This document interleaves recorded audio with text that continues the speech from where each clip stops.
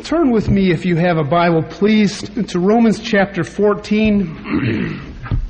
And let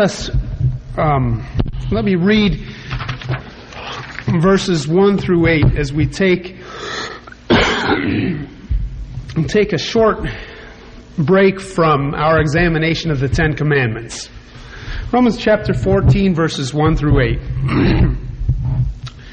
We who are strong ought to bear with the failings of the weak and not to please ourselves. Each of us should please his neighbor for his good, to build him up.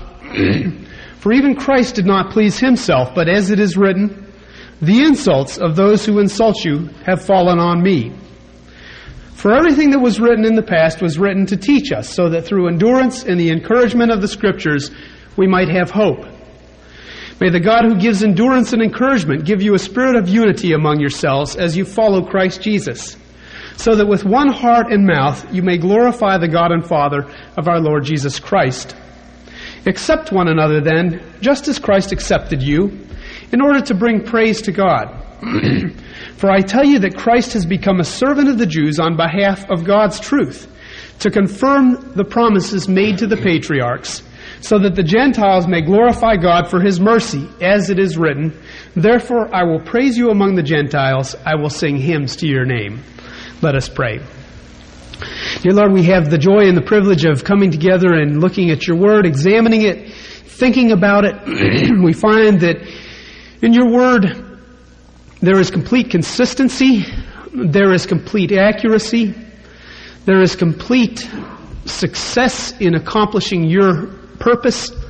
Your word does not contradict itself, Lord, but instead causes us to see your principles, your directions, your guidance, and the way you have worked in history in such a way that we will be inspired through the power of your Holy Spirit to walk in holiness. Lord, we pray that as we look at this passage today, that you would cause us to understand it, that you would cause, if we have looked at it many times before, fresh insights to come into our hearts and our minds. All of this for that purpose, Lord, that we would give glory to you and honor you in our lives. And I pray, Lord, that my words might be faithful to you and to your word, because your word is uplifted and your word alone is holy. In Jesus' name, amen. This past Wednesday, I greeted a lady at the checkout by saying, "Hello, sister." Now, nobody in my family lives within 600 miles of here. But I said this because the week before I had a chance to meet Jerry Shibley, who some of you know, at the same place. And as he and I went through the checkout together, she had asked if we were related. We were just standing there talking together. And I said, "Well, sort of." And Jerry said, "We're brothers in Christ." To which she had responded, "Well then, I'm your sister." So Wednesday when I said, "Hello, sister," she said, "Haven't I seen you before?" I reminded her of the previous week. And apparently Jerry had told her that we were both pastors. And so she asked me what sort of church I pastor. I told her the church was interdenominational, and that usually creates a stir one way or another. Maybe just because it's a big mouthful and a lot to spell. But I told her that and she lit up. To her, that is the way to be, independent of denominations. She proceeded to tell me that they had had a preacher at their church on Tuesday night who told them, and she goes to an independent church of some sort, that they weren't to be Christians who focused on denominations or creeds, but instead Christians whose focus is on Jesus. There I stood, she regarding me not only as a brother in Christ, but as someone who was completely like-minded in my lack of regard for denominations and creeds. And I was somewhat uncomfortable because I am at one with her in faith. And yet at the same time, I am opposed to denomination or creed bashing. So I was, "Oh, well, that's great." You can picture yourself being in that kind of situation where you don't want someone to feel uncomfortable about your feeling uncomfortable, but you're feeling very uncomfortable, and you know how those sorts of things go. There's something that we find in Scripture that we have to remind ourselves and remind one another about on a continuing basis, and it is about the issue of unity. Now, the reason I am looking at that today and taking a break from the Ten Commandments is not because there is some situation that I would like to bring up with regard to our church here. But it's because of this situation this past week sort of sparked a number of different thoughts and tied together a number of different things that I have seen and observed or heard about going on in our community at large. The thing we have to recognize in looking at unity is there is no such thing as unity of Cornerstone Chapel divorced from unity of Cornerstone Chapel along with all the other believers in this community in the world. What we are told in Scripture is the body of Christ is the church. Not that the body of Christ is Cornerstone Chapel or any other distinct church. The body of Christ then has to include in it Cornerstone Chapel, those who trust in Christ. So over the last number of weeks, there have been several events in our community that have caused me to consider this subject more deeply. We need then to look at what Scripture says about these issues and questions. Because our enemy, the devil, will seek to use division and pride to prevent us from serving the Lord together in an effective way. Is there something wrong with being affiliated with a denomination? On the other hand, is there something wrong with not being affiliated with a denomination? Is there something wrong with creeds? When there are differences, what should the church, Cornerstone Chapel as a part, and the body of Christ, all of the believers as a whole, what should the church do about them? First, we have to return to reminding ourselves about the answer to the age-old question, what is the church? The church, of course, is described in Scripture, as are already mentioned, as the body of Christ. It is made up of all of those whose faith is placed in Jesus Christ to save them from their sins and sinful nature. It is made up of all of those who are trusting in Jesus Christ to free them from the wrathful judgment of God to come upon those who have not placed their faith in Jesus Christ. Scripture is clear on what is necessary for salvation. Ephesians 2 verse 8. For it is by grace you have been saved through faith. And this not from yourselves, it is the gift of God. Not by works, so that no one can boast. For we are God's workmanship, created in Christ Jesus to do good works, which God prepared in advance for us to do. This faith is credited to us as righteousness, as we are told in the epistle to the Romans. But this faith does not save us. We cannot even say of ourselves, I'm so glad I had this faith because I have this faith, I am saved. That by itself becomes, I did something and God gave me what I deserved because I had faith. It is God's grace. It is, as Ephesians 2:8 and continuing says, a free gift that leads us to faith, proclaims us new and holy creatures in Christ Jesus. People who have been made clean in the eyes of God, not because we did something. We cannot. That is the whole lesson of Scripture, and particularly the Old Testament, as expressed in the book of Romans. We cannot do something. We cannot live according to the law in such a way that we are clean in God's eyes. That is why it was necessary, an absolute must for Jesus Christ to come, to live on this earth a completely holy and blameless life, sinless life, and to die as a sacrifice. And because of His sacrificial death, He has bought us, those who trust in Him. And He has removed the guilt of our sins from us. Now, this is like the epistles. I was thinking in preparation for this that the way the epistles work, particularly as Paul is writing, is he goes frequently through the theological aspects first. This, that, and the other. These things because of this. And then he says, in essence, for that reason, this is what it means in daily life. After having laid out the framework, after having laid the foundation, why these things are true, What about God causes us to believe these things? What He has said in Scripture, it causes us to understand these things. Therefore, the house starts getting built. This is what you must be demonstrating in your lives. The foundation is frequently not seen. It comes from Scripture, as expressed by God. And what is seen is the results of that foundation in our lives as Christians. And therefore, if this is what the church is, that means that there are people throughout the world who know Christ, who are therefore our allies in the war of all time, the ongoing life and death battle of righteousness versus evil, godliness against ungodliness. It means that there are people who we do not know, who are nevertheless our brothers and sisters in Christ, if indeed we are true followers of Christ.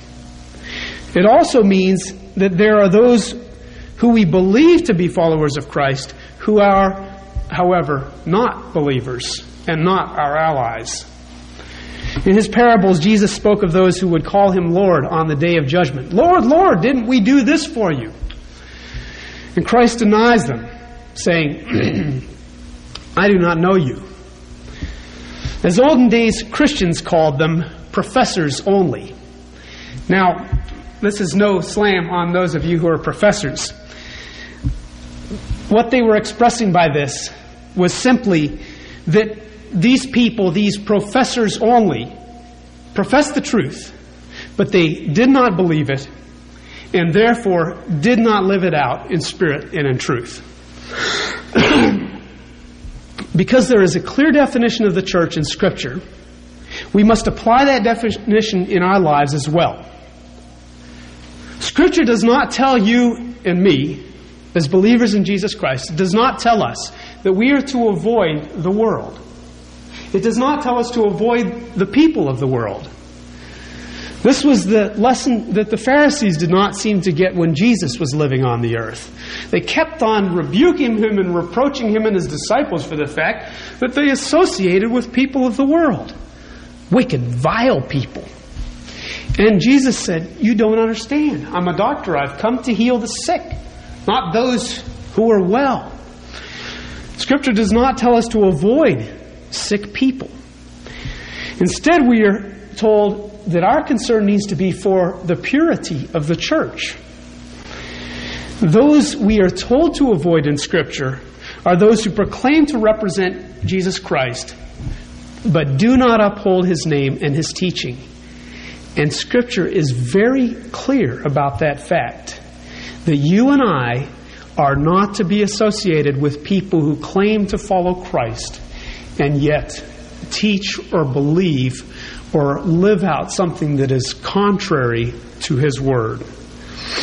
We are to steer way clear of those who, while taking the name of Christian, dishonor the Lord in their beliefs and their actions.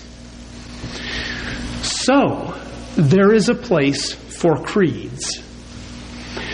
Creed is defined in the Random House Dictionary as an authoritative, big mouthful, an authoritative formulated statement of the chief articles of belief. An authoritative formulated statement of the chief articles of belief. In order then to determine who belongs to the Church of Christ and whose belief and practice proclaim they are false to Christ, we must necessarily look to creeds. Because we certainly cannot pretend that regardless of what people believe, they are part of the body of Christ. Creeds are tests of faith. We are told in Scripture, Jesus specifically said it, no man comes to the Father but by me. That in itself is part of our creed. Which means, in practical terms, that the theological belief in universalism, there are many paths to heaven, is not and cannot be true. This means that we as Christians need to know what we believe. More than that, we must understand the key essential beliefs of our faith. We have to know what is essential in the Christian faith. It is something that you and I must learn. We also need to know, on the other hand, and there's a There's a continuum. On one hand, knowing the essential beliefs of our faith. On the other hand, we must know those parts of our faith, or those elements of everyday life, in which there is leeway, in which there is room to move, in which there is opportunity for Christians to be different from one another. Are there places? Is there an opportunity in God's Word for us to be different from one another and yet still be Christians, part of the body of Christ, united, one in heart and mind? There are various creeds which the church has put forward over the centuries so that people can remember by memory those beliefs which are essential. The Apostles' Creed is one, the Athanasian Creed, the Nicene Creed, the Apostles' Creed, probably the most common one among us. These creeds have been formulated by putting together key elements of Scripture concerning what followers of Christ have been told in Scripture we must believe about Christ, about salvation, about God, about sin, about the resurrection, and about other essentials of our faith. That is why, for instance, we have a statement of faith at Cornerstone Chapel. In order to put forward what we believe are the essentials, the fundamentals of the Christian faith, so that there are no misunderstandings. Scripture also makes itself clear not only about those beliefs, but also about actions, behaviors.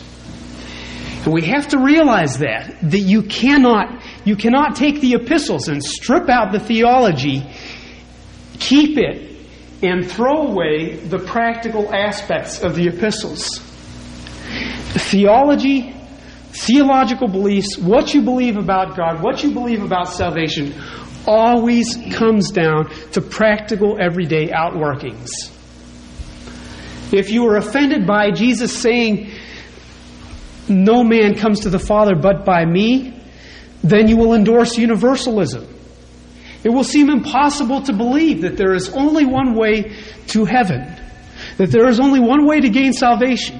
And so every theological belief has its accompanying practical outworking in human life.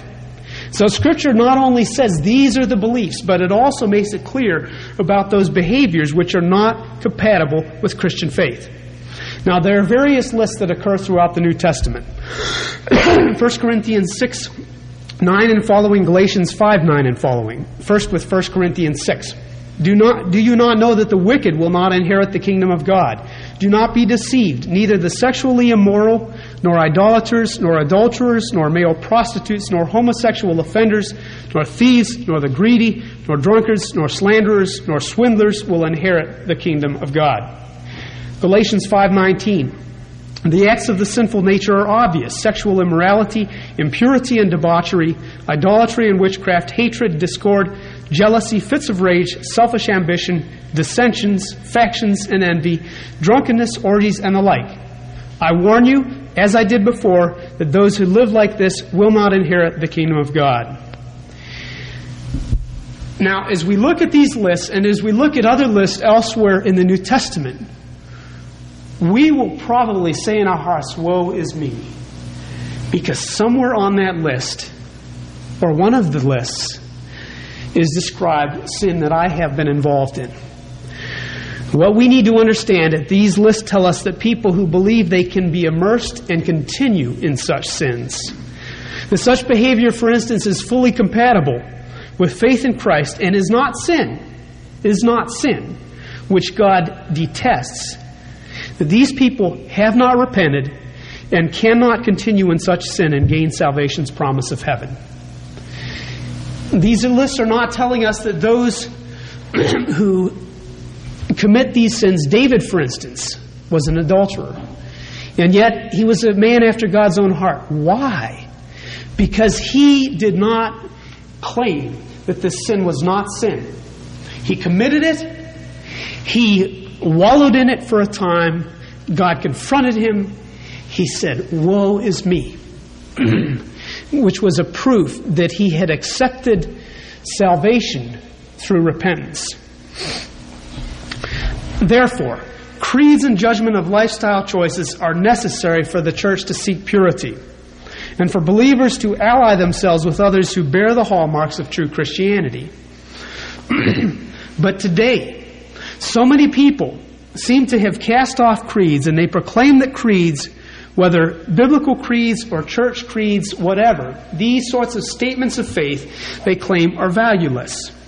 As a result, they have a hard time discerning between those beliefs of the faith which are essential, those which are important, and those in which there is a great freedom of latitude. Those beliefs in which there is an extra amount of room to move among believers. Consequently, they wind up allying themselves, for instance, on one hand, they wind up allying themselves with people they believe to be Christians just because they share some common beliefs which are on anything but the essentials. For example, Christians attend churches because they like the music, when the pastor and the leadership and the teachers of the church do not uphold or believe in the authority, accuracy, or unfailing success of God's Word, the Bible. Or they attend certain churches because they insist, for instance, upon women elders, yet they fail to realize that their children will not be taught that there is only one way to heaven through salvation, that by Jesus Christ. And therefore, while their preference is satisfied, their children learn universalism, which is totally contrary to the Christian faith, completely destructive to the notion, for instance, of missions. Then there are those who wind up dividing. This is the other side of the coin. There are those who wind up dividing from others with whom they share all of the essential beliefs, because they will not tolerate others having freedom to move in those areas which are completely unessential. For example, Christians separate from other believers because they don't like the fact that the pastor has said he believes that contraceptives are wrong, even though on all the fundamentals of the faith they are of one mind. Or some may leave churches because they don't like the fact the church has a youth group, because they believe the youth should be integrated into the adult groups in a cross-generational way, so that they are not exposed only to their peers. But the youth program and the rest of the church is as sound could be, biblically speaking. Now, I'm throwing out a lot of examples here, and I'm not thinking, I may be thinking of some specific sorts of things that I've heard of in this community or other communities. But you start putting these sorts of things together and you get the idea. We have to focus on the essentials. And we have to lose our focus on those things that are unessentials. We have to stop nitpicking about unessentials. We have to see to it that other people don't nitpick about these things. What can we do to prevent and discourage these things happening? We must constantly be reminding ourselves and others of the essentials. We must constantly be reminding ourselves and others of what is unimportant.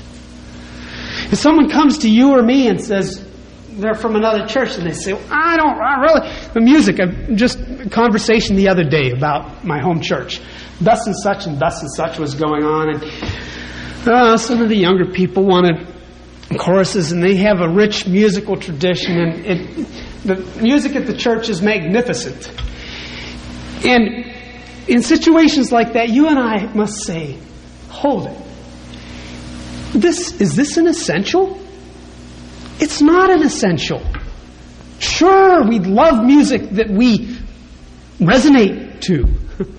It's good, maybe a good word there. And maybe that is a reason to find another church, but it's not a reason to complain. It's not a reason to start stirring up differences. We need to work together. It's a reason to start working within the church, perhaps, and find other ways in which those sorts of things that you would like to see happening can be happening in that church. But we need to see that we must not ally ourselves, for instance, with nice people, but instead we are allied with people who trust in Jesus Christ as their Savior. We are so easily fooled. 2 Corinthians 11:14 tells us this. For Satan himself masquerades as an angel of light. It is not surprising then if his servants masquerade as servants of righteousness. Paul was here speaking of false prophets and teachers in the church and their devastating effect upon the believers if we are not careful. What this means is that you and I must not accept things at face value. This is something that causes deja vu to come to me, because this is something that I try to say, or I guess I do say it, on a somewhat semi-annual or whatever basis. We cannot accept things at face value as Christians. We must probe deeper to see what is at the root of religious leaders, teachers, others we believe to be our brothers and sisters in Christ. Are they faithful to the Savior whom they claim to serve and to teach others to serve? Or are they false prophets doing as we are warned men will do in 2 Corinthians 11:15, masquerading as servants of righteousness? In other words, dressing up in a costume which conceals their real identity. When is the last time you felt that you had heard or detected a false teaching or observed an unbiblical lifestyle? Did you confront it? Or assume that everything was all right because you trusted that individual's credentials or found them to fit your subjective standards of living? Or did you separate it from it without confronting it or those involved in it? You and I must be constantly vigilant, testing ourselves and testing one another. Not in a negative, put you down sort of way, but to see that we are encouraging one another to grow, not to stagnate.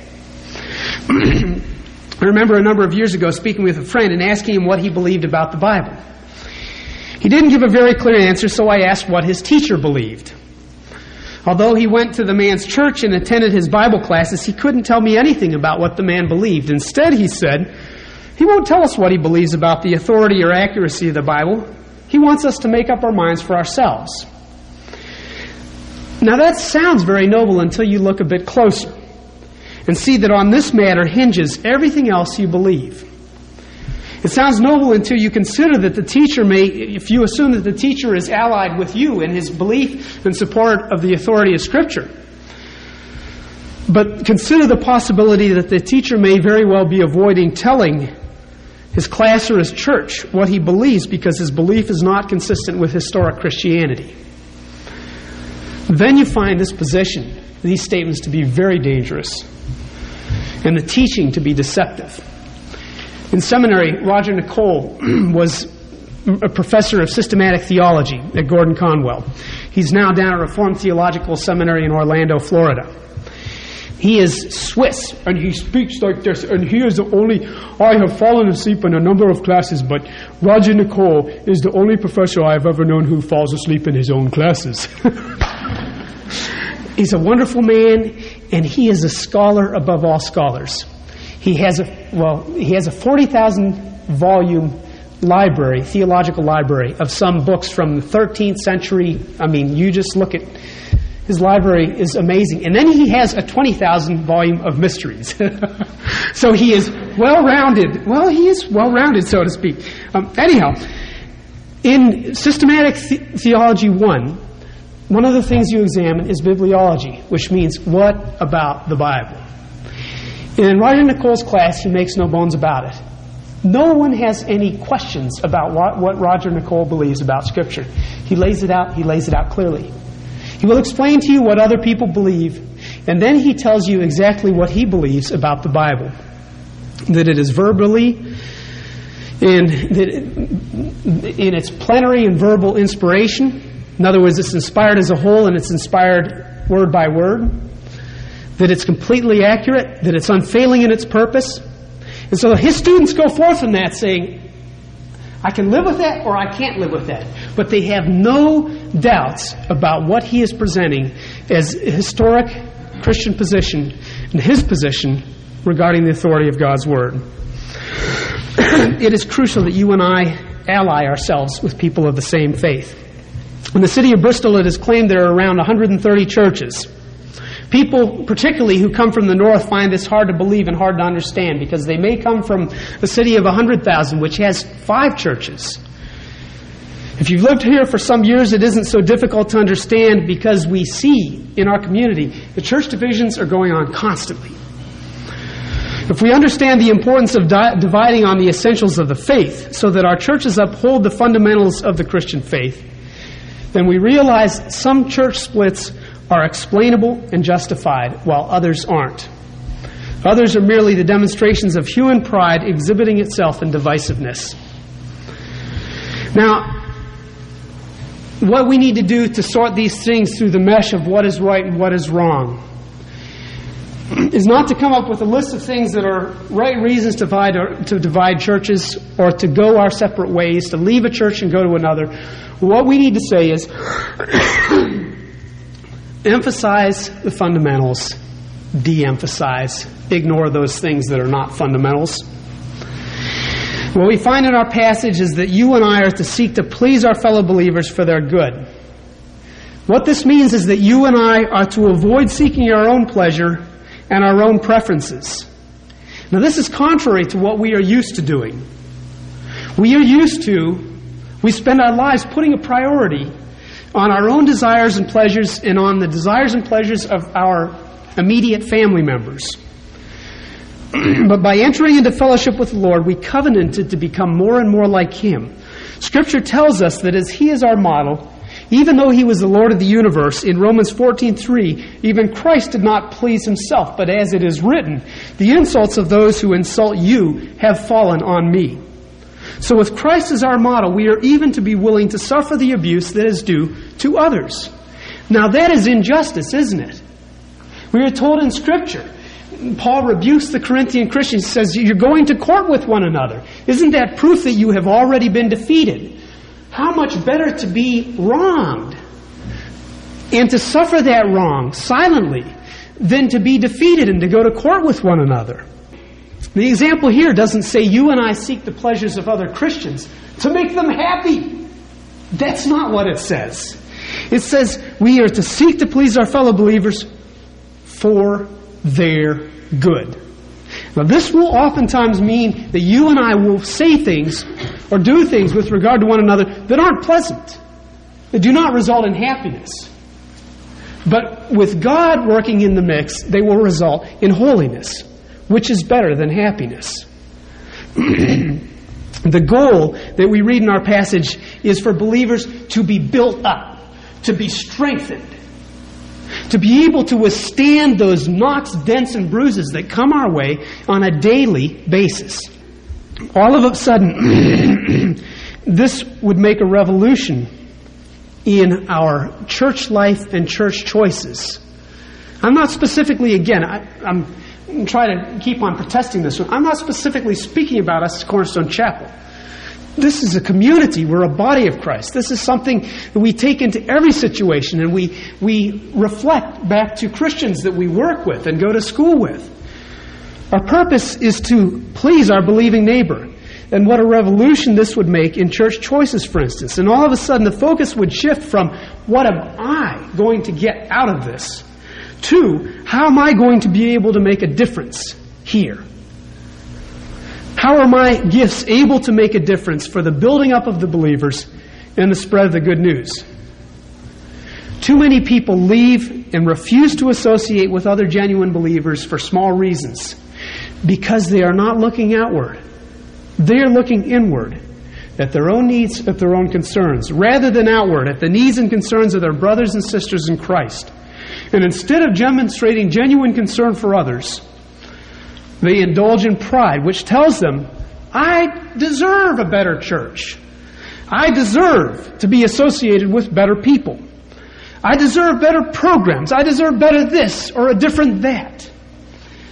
Until finally what often happens is they become so elite that they put out their own shingle and build the church of me and my friends who think just like I do.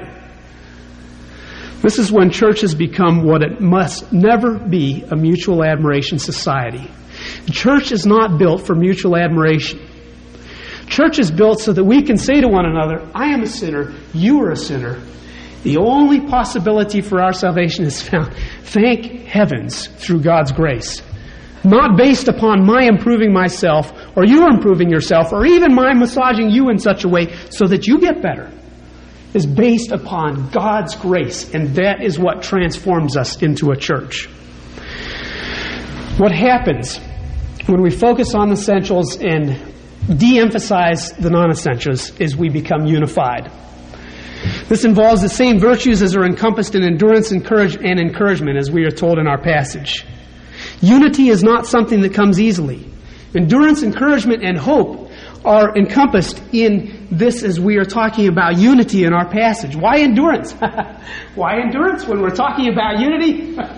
It doesn't take much thinking to realize why endurance, because boy oh boy is it a pain in the neck to put up with me. Isn't that true? You have to endure me.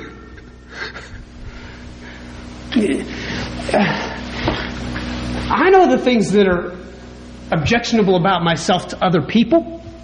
You know the things that are objectionable about yourselves. So we endure each other. That's part of it.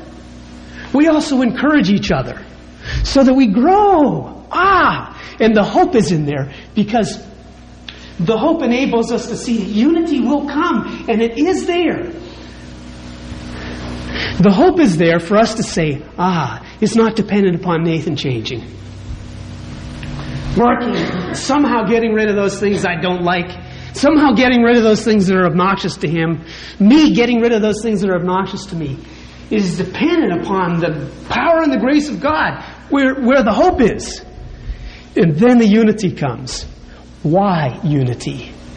That is expressed so clearly in our passage. It's easy to be unified if you just meet other Christians on a day-by-day basis, and you don't have to work out the essence of theology, and you don't have to work out the essence of practical implications of what church is all about.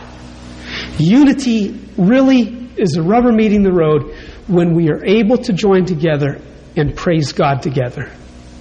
And what God wants to hear from His people is not 100 different voices, 100 different hearts. It says in our passage, so that with one heart and one voice. He wants us to be a choir singing different parts, but singing them together so well that He hears it as one song. So as you consider what is involved in a church life, broader church life, as you consider what is involved in being a follower of Christ, think on these things, because our ultimate purpose is not our pleasure. Our ultimate purpose is the worship of God in heaven. Let's pray. Dear Lord, we ask that you would impress these things upon our hearts because we need them constantly impressed upon us. We need your Holy Spirit to remind us of them constantly. I pray, Lord, that you would help me, that you would forgive my sins, that you would make me the man that you want me to be, that I would not be a test of endurance for my brothers and sisters in Christ. I pray this, Lord, not only for myself, I pray this for each one of us. But cause us through encouragement and hope, Lord, to look to one another with great joy and rejoicing, with the love of Christ, being able to worship together. And we pray that you would unite us, give us joy in our uniting to worship you, and unite your church in this community, so that there might not be divisions and pride that rule, but instead unity, in order that we might worship you in a way that is pleasing in your sight. In Jesus' name, amen.